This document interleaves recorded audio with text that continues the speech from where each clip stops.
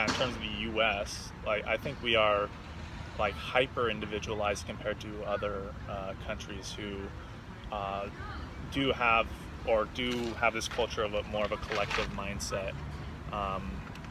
Whether that was historically part of their culture or not. Like what I'm thinking of is like China, for example, which is my understanding is that they have a very strong collective like ideology on how they view themselves and how they have to do things for the good of the nation as a whole. Where here, we're more individualistic in that sense, and that we're more willing to criticize and to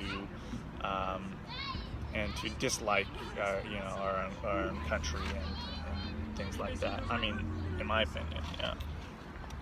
We're certainly allowed to criticize our country more. That's a good point. Yes, you're right. It could be lots of people who are unhappy with their situation in other countries, but if they speak up, they will get crushed or sure.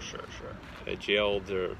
But also by the same token, if they have a lack of rights and the government has so much control, then it can in their education system really indoctrinate people and make them really nationalistic, more so than we do in the United States. Yeah, I think you're right that America is more individualistic than other countries. Like thinking when you mentioned China, I was thinking like Asian cultures, they put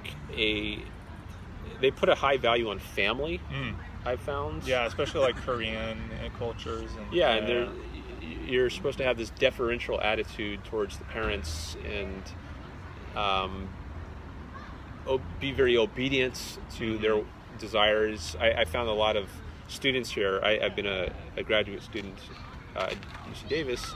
Sometimes I'll hear that students they choose the major they major in because their parents want it. Not because they themselves desire this major, but they feel they have this obligation to do what their parents would like them to do. Yeah, I mean, I think I even heard of like a statistic that like the main motivator of many Asian students is like the fear of their parents getting mad at them if they don't get good grades or things like that. Whereas, here in the U.S., as I get older, like, I'm out of college and stuff, and as I've gotten older, the